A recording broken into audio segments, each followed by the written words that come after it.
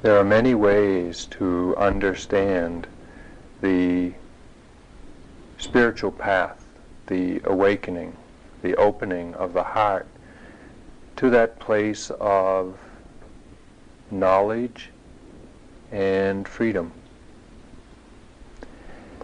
And in the Buddha's teachings there are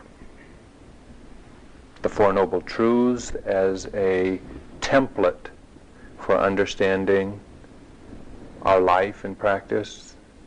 There's the Eightfold Path, another map of the terrain to be covered in the walking to freedom. There's the Seven Factors of Enlightenment, an understanding of the balancing faculties and factors of mind that are necessary to see clearly. And there's the understanding of the five spiritual faculties. The five qualities of heart and mind that are developed on the spiritual path.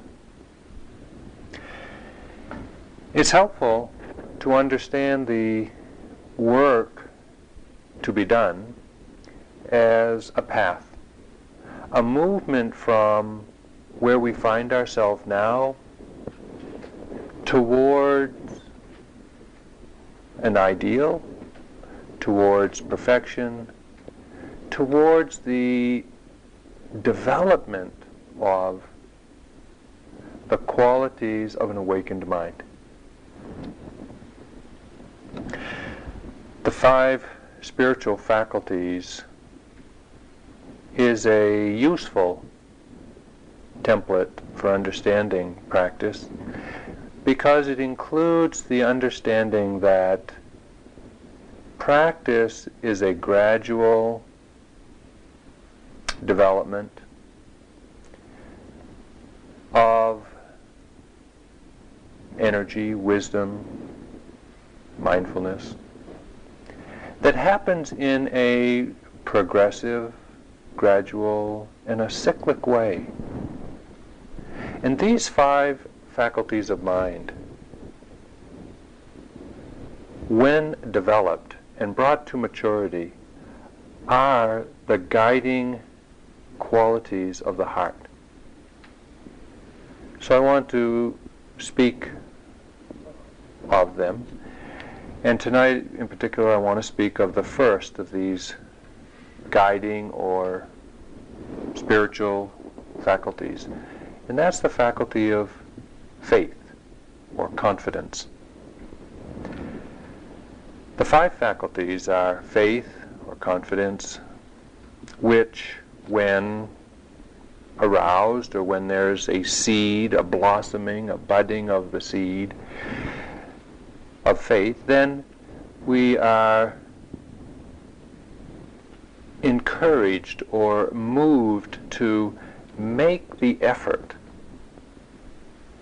to proceed, to move in the direction of our spiritual aspirations, our goals in life. And this effort is the second of the spiritual faculties. As we make effort, as we put energy into our spiritual practices, taking refuges, precepts, practicing generosity, living an ethical life, developing the mind, being kind, as we energize these behaviors, these practices really, we become more mindful. We become more present with the situation in the moment. We become more responsive to the conditions of our life and the condition of those around us. We become more aware. This mindfulness is the third quality, the third controlling faculty.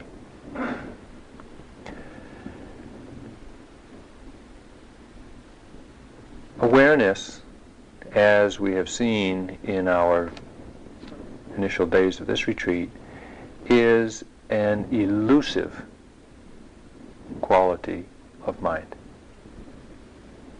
It's here and gone in a flash. And it's very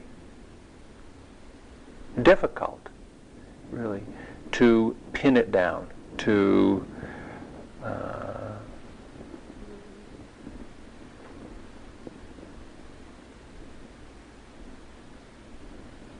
rest in a confidence that mindfulness is and will be present. But as we make our efforts and as mindfulness develops, it is the continuity of mindfulness, the frequency of moments of mindfulness, which deepens concentration, which collects the mind, which raises the power of the mind, if you will, which magnifies the power of the mind. And this concentration is the fourth faculty, the fourth spiritual faculty.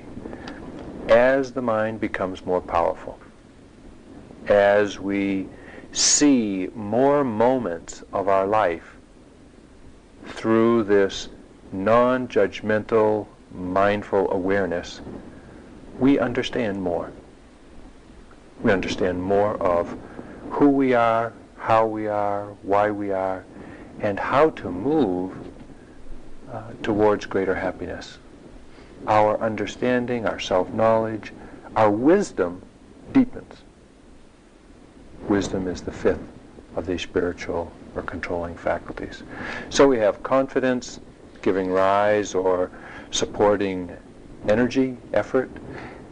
The effort resulting in mindfulness, the continuity of mindfulness, collecting the mind and deepening concentration, the deepening of concentration, revealing more understanding, which in turn, when we understand more, when we see more, when we know ourselves more deeply, we have more faith, more confidence, more trust in the practice, the teachings, the teachers, and ourselves.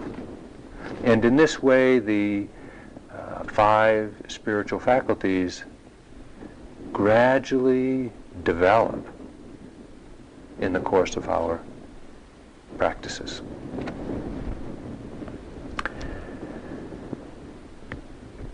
When these qualities of mind are developed, they become what is called an indriya, a power, a capability, an aptitude, the predominant qualities of the mind.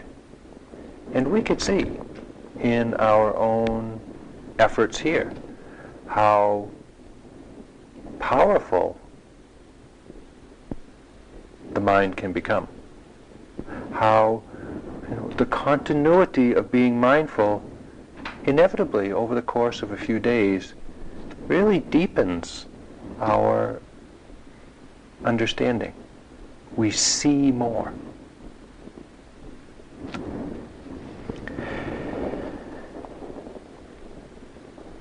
The journey of awakening, or the journey to awakening,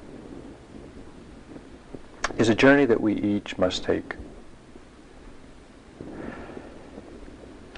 No matter how well we know the route, no matter how detailed the map, we still have to walk each step of the way. And that journey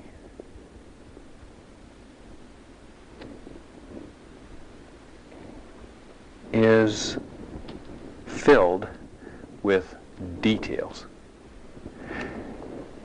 A couple of years ago, there was a book written about Lewis and Clark, the Lewis and Clark expedition. And the Lewis and Clark expedition is a group of men that were empowered and funded to explore the whole western half of the United States, to try to find a route from the Mississippi River to the Pacific Ocean, when nothing was known about this area, for those of you who are not familiar with American geography. American history, and they had no idea, really, what they were getting into. They just knew that there was some expanse of land between here and there, and that they were going to find the river that went from here to there. And when we think now of Lewis and Clark and the expedition, we think of it in these lofty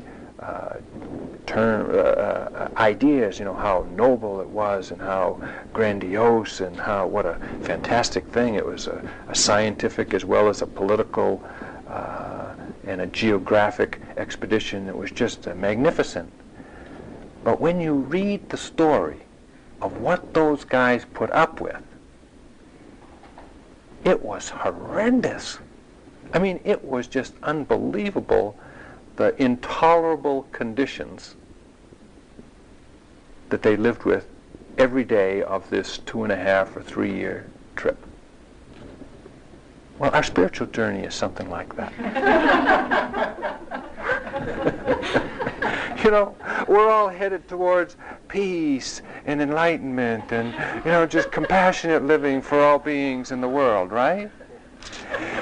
But in the meantime, we have to put up with, our neighbors and, sore knees and, mosquitoes that bother us and, stuff like that. But that's the stuff of noble endeavors, is these bothersome details.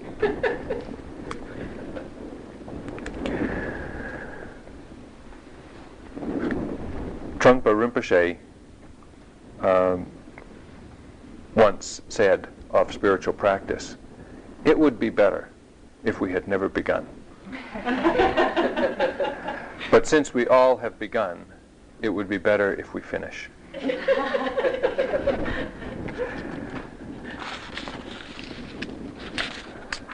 No matter what we've read, no matter how much we have tried to understand and figure out the path ahead of us, we'll never know until we walk it ourselves. And so we have to ask, what is it that moves us to take that first step?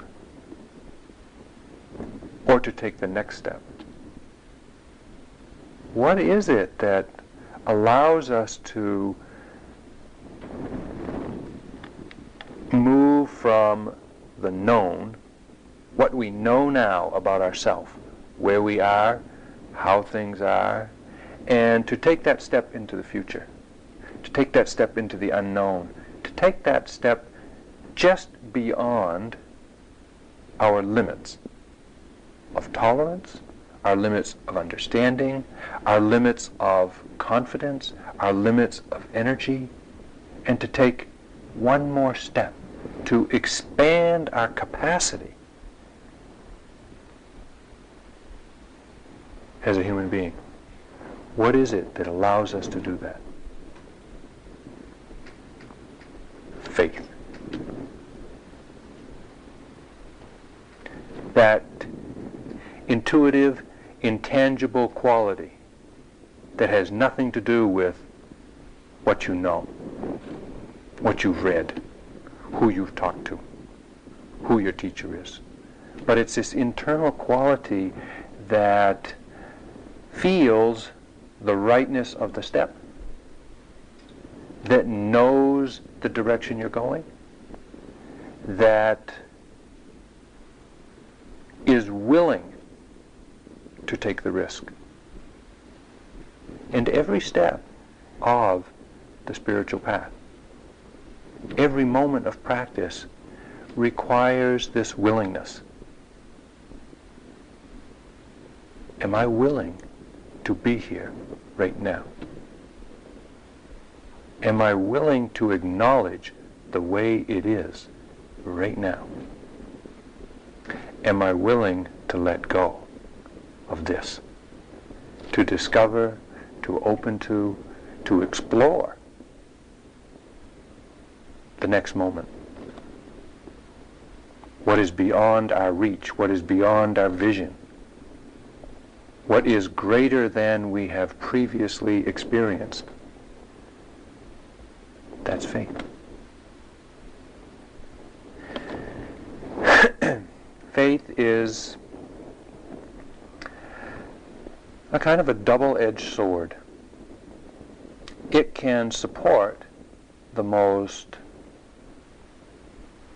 noble endeavor. If we're willing to investigate and look, we can discover what is just beyond our imagination. On the other hand, we can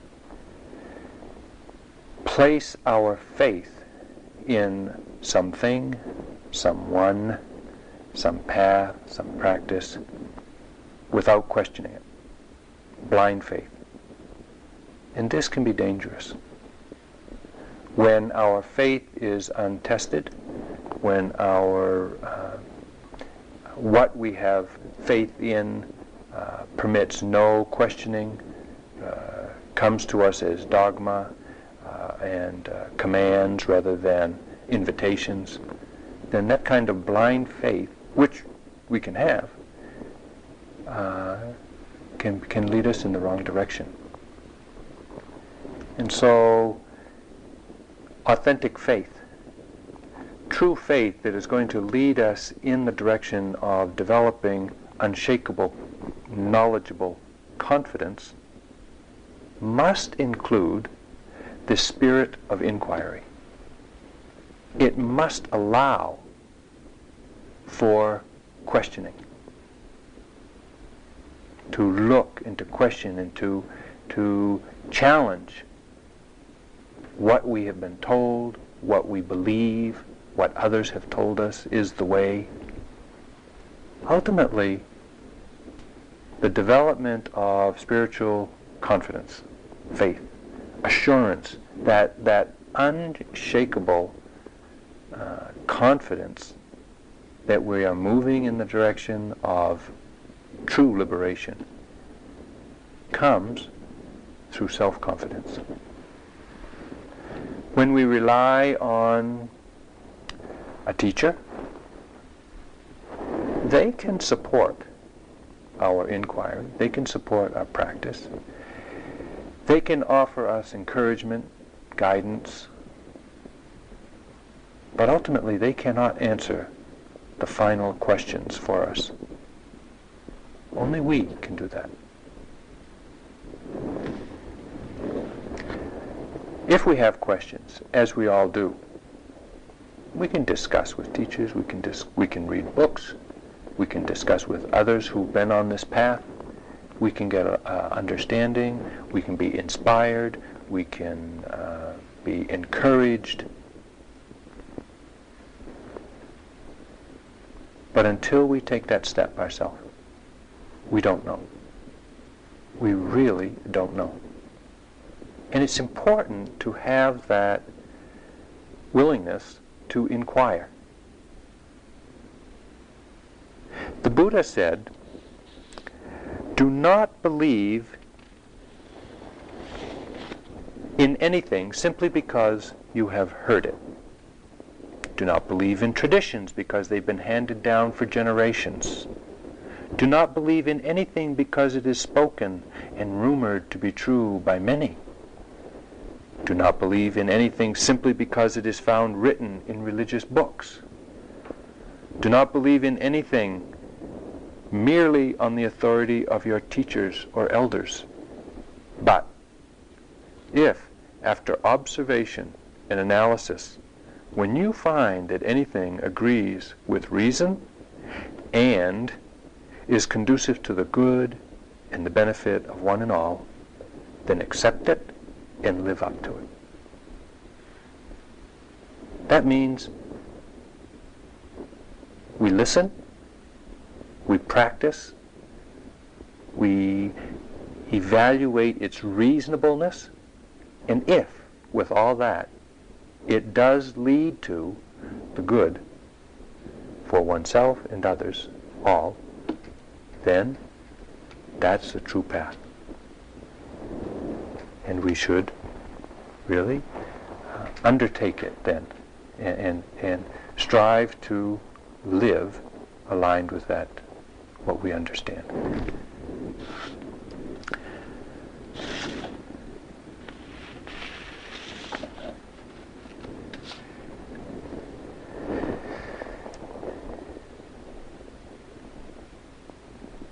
I mentioned earlier my first retreat. Went to a retreat without having any expectations, any knowledge really of what I was doing, and yet something was awoken in that shocking experience of 14 days on the cushion. And really what was awoken was not only, as I mentioned, the aspiration, but a certain level of faith, confidence. There was a little bit of experience that was seen in the context of the whole path, the possibilities of the path, and connecting with others walking the path, and seeing the possibility, believing the possibility for myself. But just that belief, just that hope, just that expectation is not mature faith. That's just the sprout of a faith seed. And it takes a lot of nurturing and conditions to, of course, grow that sprout into a rock-solid, unshakable tree of faith. A couple of years after that retreat, I got a notice in the mail that some of the teachers and others had purchased a meditation center, the Meditation Center in Massachusetts. It was a large set of buildings, and they needed help repairing the building so it could be used as a meditation center. That was my profession at the time, contractor. So I went to this center for what was to be a 10-day or a 2-week work retreat, where you pay to go on a retreat and work. Things were different in those days. And I remember I walked into this place, and it was a huge set of buildings, and I went into the office, and they took me up to one of the dormitory rooms, and I walked in the room, and there was, in this room, a mat on the floor with, the sheets and blankets. That's it. And I walked to the window in the room, and I looked out into the backyard, and I saw one person there working, rolling up a hose. And this wave of energy came over me, and I felt and knew this was my home, and that I was going to spend my life here, just like that. It was wordless. I had no reason to believe. I didn't know anybody there. I'd never been there before. But this wave of what came over me?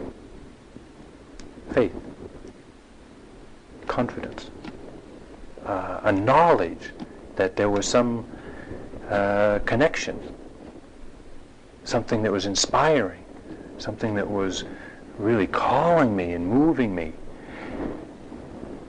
encouraging me to realize, to manifest, to bring forth into my life, into the world, the goodness within myself.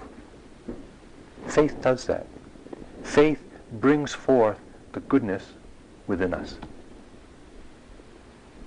Faith calls forth. It develops. It looks for.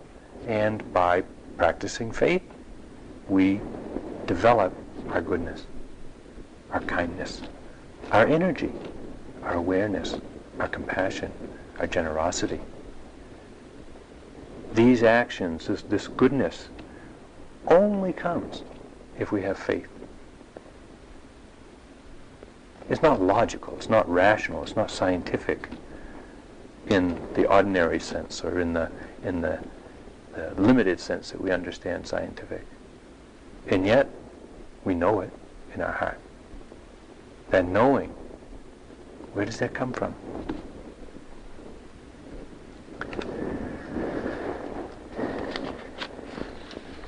This inner knowing of faith is unprovable to others.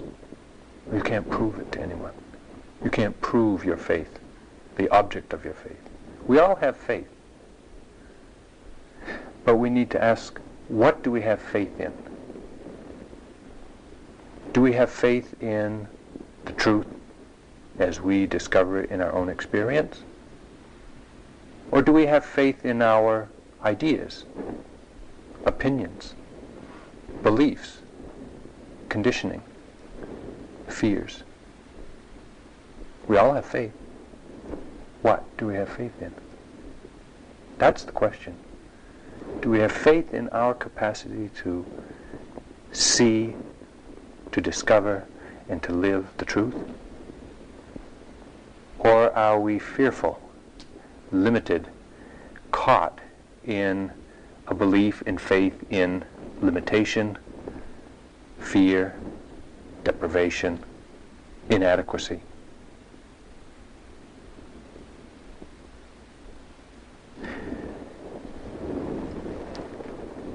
With the awakening of faith, spiritual faith, it's as if our spiritual compass comes into view and the direction of our true path becomes apparent. It's said there are three kinds of faith: blind faith, bright faith, and verified faith. Blind faith is the unquestioning reliance on a belief or dogma.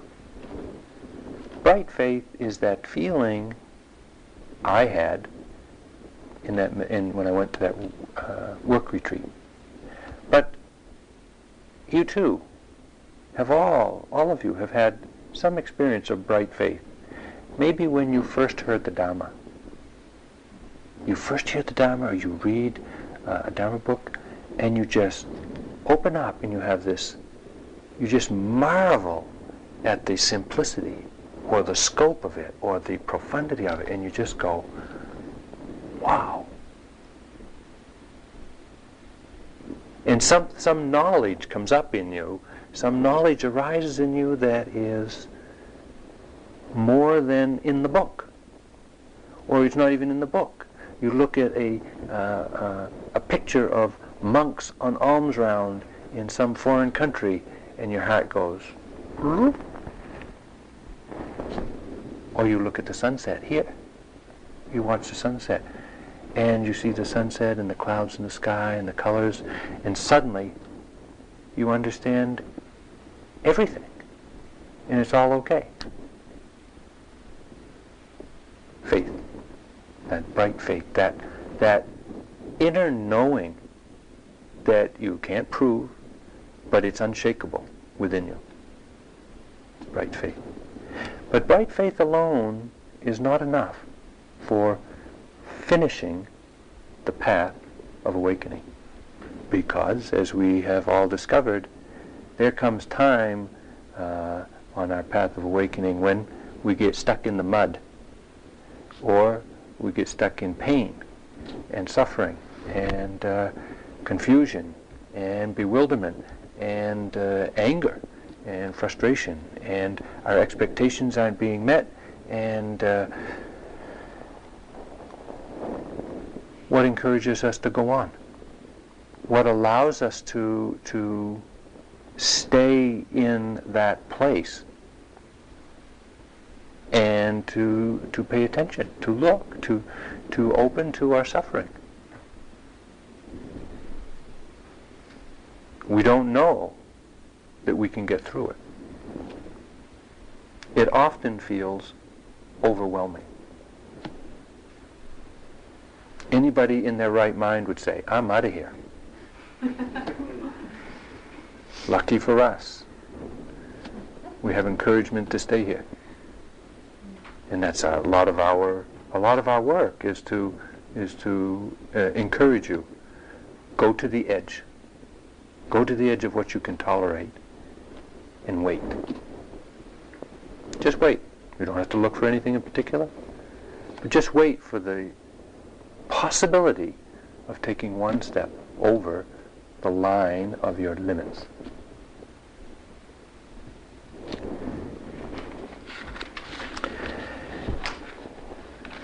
The great challenge to our faith, our confidence, our self-knowledge is doubt.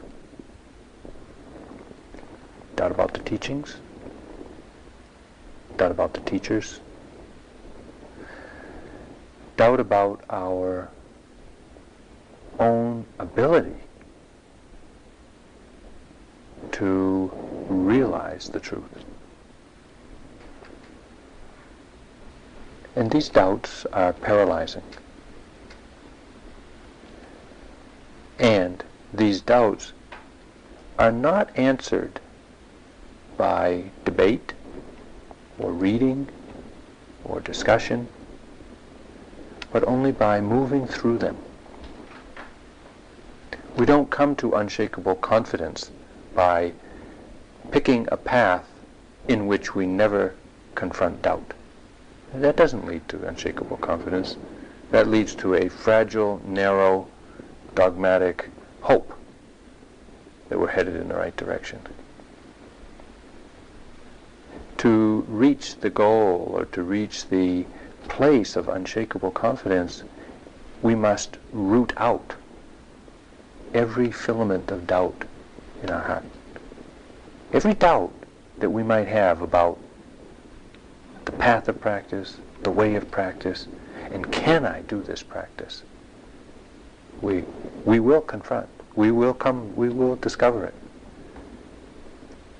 And it can't be answered other than by staying right there and continuing to be aware, to be mindful, to acknowledge that's what you're feeling right there, and to take the next step, to move into the next moment with this overwhelming, paralyzing doubt or fear of pain, of loneliness, of failure, of insecurity.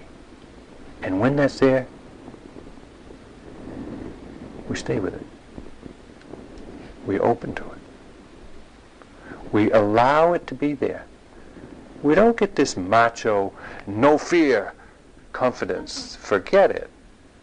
That kind of no fear is denial. But rather we say, yeah, fear. Yeah, doubt. Okay, I'm still here. I haven't died yet. You know? And it passes. You move through it. You go through it. You see. You can be with overwhelming doubt, overwhelming fear, overwhelming anything, pain, and live. That's amazing. And you'll see when you come up against pain, and it can be deep, overwhelming emotional pain, it can be knee pain. And when you stay there with it, and you stay there with it, and you open to it, and you accept it, you acknowledge it, you let it be there, and you say, we are going to learn to coexist. That's it. You know, I'm not running away, even if you don't go away. That's the development of confidence. That's how confidence develops. And it takes just a single outlasting of pain, outlasting of fear, outlasting of boredom, to really get a hit of intense self-confidence. It's great. It's a powerful support for practice. Powerful. And it is also impermanent. Everything changes. Even self-confidence. It comes, it goes. Doubt, it comes, it goes.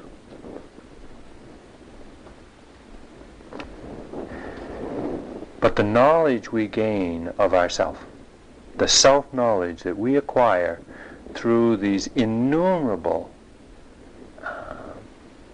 confrontations with our doubt is what nourishes the seed of confidence.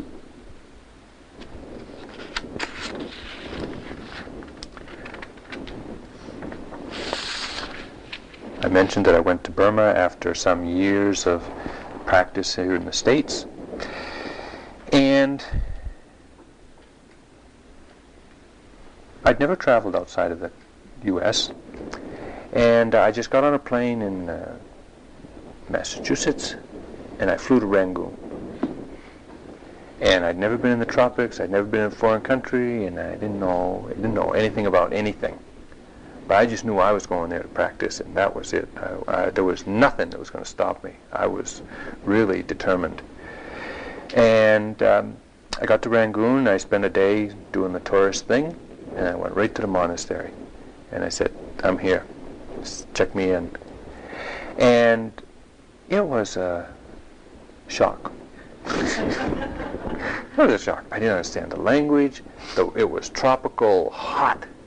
Unbelievable hot. The food was different. You dress different. Men wear skirts in Burma, and it was just everything was unfamiliar, and it was very. I felt very insecure, very vulnerable, very afraid, but confident at the same time. And there's one memory that sticks in my mind as this that really offered this turning, the turning of my mind, my heart to an ease in being there. In the meditation center where I was staying, breakfast is served about 5:30 in the morning, and it's just a light breakfast. Sometimes just a thin rice gruel with dried fish or something, and sometimes it's more elaborate, but often it's just not much. Just enough to get you going for a few hours. And there's a sitting from about 4:30 to 5:30, and then at the end of the sitting, we wait around for the signal from the dining room, a big log bumping against another hollow log, to let you know that breakfast is being served and you could come to eat. But in that gap between 5:30 and the ringing of the dining room gong, the people who were meditating there would do their morning chanting. And so, finish my sitting, and I'd step out of the hall, and I'd be waiting. It's semi-dark then. It's just barely coming dawn. And I would hear this meditation hall full of women up on the hill near the dining room. They would begin their chanting. And they take the refuges, the precepts, and they practice a little metta. And it's maybe a 3 to 5 minute chant. And, 3 or 4 or 7 or 8 or 1,000 or 1,200 women would begin chanting. And Burmese women, when they take the refuges and precepts and practice metta, are very energetic and devotional. They Southern Baptists have nothing on them. They're really, they got a lot of energy. And it's enough to make the hair stand up on you, all over your body. It's so inspirational. It's so arousing. And they'd begin chanting, and then another meditation hall full of women, another off to the left. There's a double-decker meditation hall, 500 on each floor. The first floor, the second floor would begin chanting, and then the other floor would begin chanting, and then there's a men's meditation hall over here on the right. It holds about 12 to 1,500, and they begin chanting, and there's another meditation hall down the back, and that holds a couple thousand, and they begin chanting, and you get that many people chanting with a tremendous amount of faith and confidence and devotion and energy and love. You can't feel alone, or you can't feel alienated, you can't feel doubtful or fearful. You feel like you are in the Garden of Eden. Really. You know that you're in the right place, doing the right thing, and you have no doubt that you will succeed in what you're attempting to do. And that's the most magnificent quality of practicing in Asia. For all the difficulties that practice in Asia presents, and there are difficulties, the one quality that is offered is this tremendous faith. Everyone in this meditation center, not only the monks who were doing the teaching or the administrators, but the cooks, the people that did the sweeping, all the little temple boys that run around ringing the bells at every hour of the night, they all have practiced. And they've all practiced successfully, if you will, to some degree of realization, deep realization. And it's just a matter of course that anybody who comes there and practices is also going to realize it. And they are so happy for you to be there because they know you're going to get the benefit of, and you're going to realize the Dharma. And there's no doubt in their mind. You know, it might take a week, it might take a year, it might take more, but you will get it. You will get that confidence, that unshakable confidence in the teachings of the Buddha and your ability to realize it. And that's it, no question.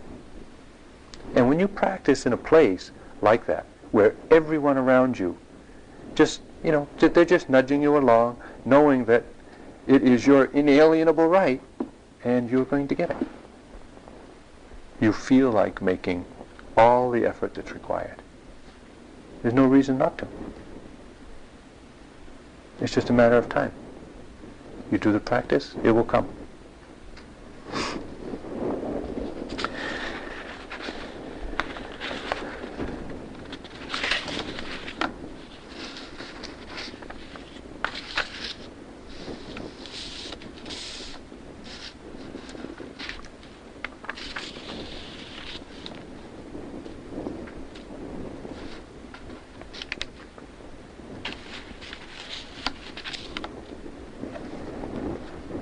Gavin Harrison, friend and colleague, has written this wonderful book, In the Lap of the Buddha, about his experiences on the path of awakening, dealing with difficulties. So I looked to his chapter on faith to see what he had to say that really inspired me or rung a bell. And he says, with faith, there arises a wonder, an awe, and a gratitude for simply being present. For simply being present. No demand, no unfulfilled requirements in this moment. It's just, this is it. It's enough. It's okay. This shift gives birth to a deeper faith and happiness.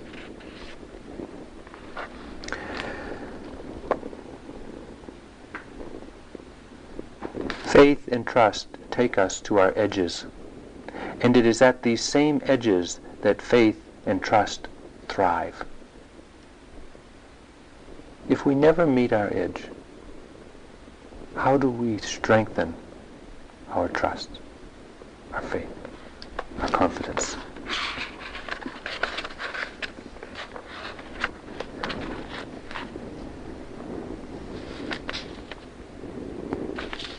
My own experience is that through the uncovering of the innumerable little questions, doubts, fears, challenges, difficulties of practice, slowly there develops this self-confidence, this knowledge, this knowledge that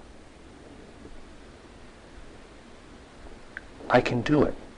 I can be with whatever this moment brings. And it's not an arrogance. It's not a proud, arrogant, cockiness. Because true confidence is very calm, very stable, very sure.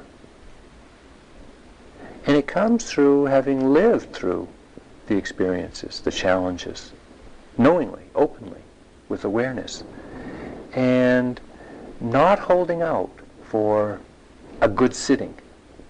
How do you know if a sitting is a good sitting? Anytime you sit is a good sitting. It doesn't matter, really. Pleasant, painful, easy, difficult, wandering mind, no wandering mind, that doesn't matter. If you sit and pay attention, that's a good sitting. Because you learn about yourself. You learn that you can sit through periods of apparently no mindfulness. Somebody came to the interview today and said, gee, the first 3 days were good. I had good practice. And then yesterday, it all fell apart. I couldn't be mindful. I couldn't follow the breath, not even one breath. It's like, and the mind would wander for hours before I'd notice it. I don't think it was really hours, but that's what it felt like. And yet, still here. Still doing it. We learn something about ourselves that you can't get from a book. Jack Kornfield's going to write in a book, you can sit through boredom. No, you can sit through periods of no mindfulness. You can learn from that. You can be aware of that. Do you believe it? It's not a matter of belief. It's a matter of doing it. And once you do it, you know you can do it. That's confidence. What have we sat through today? What have we sat with today? Overwhelming pain, fear, boredom, doubt, insecurity, disinterest, insatiable desire, utter frustration. I'm sure there's more. Still here. Still alive. Still practicing. It didn't defeat us. We're still moving forward to realize this deepest aspiration we have. Freedom, liberation, self-knowledge. And in every step of the way, developing this confidence, this self-knowledge, verified, affirmed confidence. After I'd been in Burma for 2 or 3 years, I'm not sure, somewhere in there, this one monk from Upper Burma who had been to the States teaching, came through Rangoon, stayed overnight at the monastery I was at, heard that there was a foreigner there, me, who'd been there for a few years, and asked to see me. So somebody came and got me, and I went over to where he was staying, and he could speak a little English. I could understand a little bit of Burmese, and we had a poor translator. But we had a conversation, and during the course of which he said, "Oh, how long have you been here?" And I said, "Oh, about 3 years." And he said, "Wow, you must have a lot of faith." And I said, "Well, sometimes I have a lot of faith, and sometimes I don't." And he said, "Oh, that's even better." Because when you practice in the face of no faith, no confidence, that's when you really develop. You grow roots of confidence in a direction and in places you never knew existed. That's when it really grows. So if you have met that place today, I can't go on. I give up. I don't believe it. But you didn't leave the retreat? Good. You are growing. You are growing roots of confidence in the terrain, the desert of doubt. This is the way we overcome our doubt.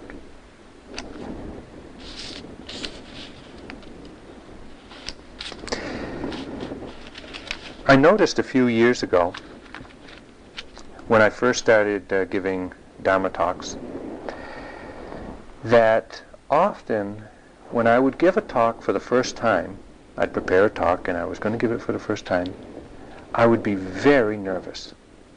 and I would just be shaking with self-consciousness and doubt. Is this a good talk? Is it got anything in here for anybody? And I would be a nervous wreck. And I would come into the hall, and I would turn to the Buddha, and I would look at the Buddha. Usually it's a Buddha statue in Massachusetts, and I would say, if you can say it, so can I.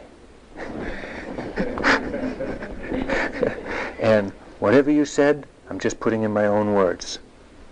And it would give me a kind of confidence. It would give me okay, it's just what the Buddha said in so many other words. And then I would turn around and face you all, and the energy of self-consciousness and fear and doubt and it would go boom, and out it would come with hopefully some clarity and some confidence, some assurance that what I was saying was true from my own experience, from others' experience. And I realized then that the energy of anxiety and the energy of confidence are not that different. It's just this subtle shift in the heart from the fear of anxiety, the fear of judgment, the fear of whatever, to this confidence is just that much. Confidence has a tremendous energy that's stable, that's going in a clear direction, where anxiety is equal amount of energy that's resisting. It's like, and if you open up and let that go, you let that flow, then the energy of confidence is there. So if you find yourself resisting your experience, struggling with your experience, just really uncomfortable, doubtful, fearful, challenged, upset with your practice, just remember, if the Buddha can do it, so can we. So can we. You remember the last scene before the Buddha's enlightenment in the movie The Little Buddha, or whatever it was, or if you read it in the sutras? What's happening? This person is sitting under the tree, full of years of practice, austerities, some degree of confidence, and a lot of determination and a lot of energy, and making this aspiration to reach enlightenment or bust, and sits down under this tree and says, I'm not going to get up until I'm enlightened. And then it all comes at him. All of the doubt, all of the challenges. Do you think that person, before they were fully awakened, didn't feel doubt? Of course they felt doubt. They didn't know yet that they were going to be enlightened, awakened, freed in moments. But in that moment, just before the breakthrough to that level of confidence, what is there? What's the experience? The last vestige of doubt, the last filament, the last thread of, can I do it? Is it possible? Is it really? Is this really it? Is this really freedom? Is what I've been doing with my practice the path to freedom or not? And we don't know until we let go of that last thread, or we uncover, expose that last thread, and go beyond to that place of unshakable confidence. Verified faith. Your faith has been verified through practice, and have reached this place of the heart not moving, not wavering, not doubting.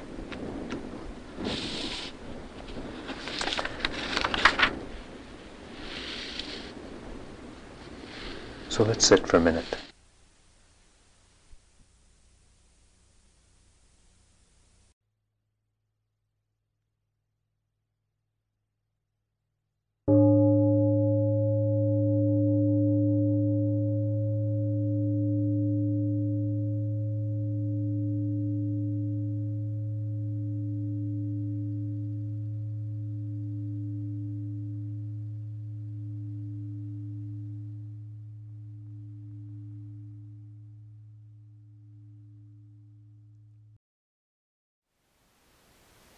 Thank you for listening. To learn how you can support the teachers and Dharma Seed, please visit dharmaseed.org/donate.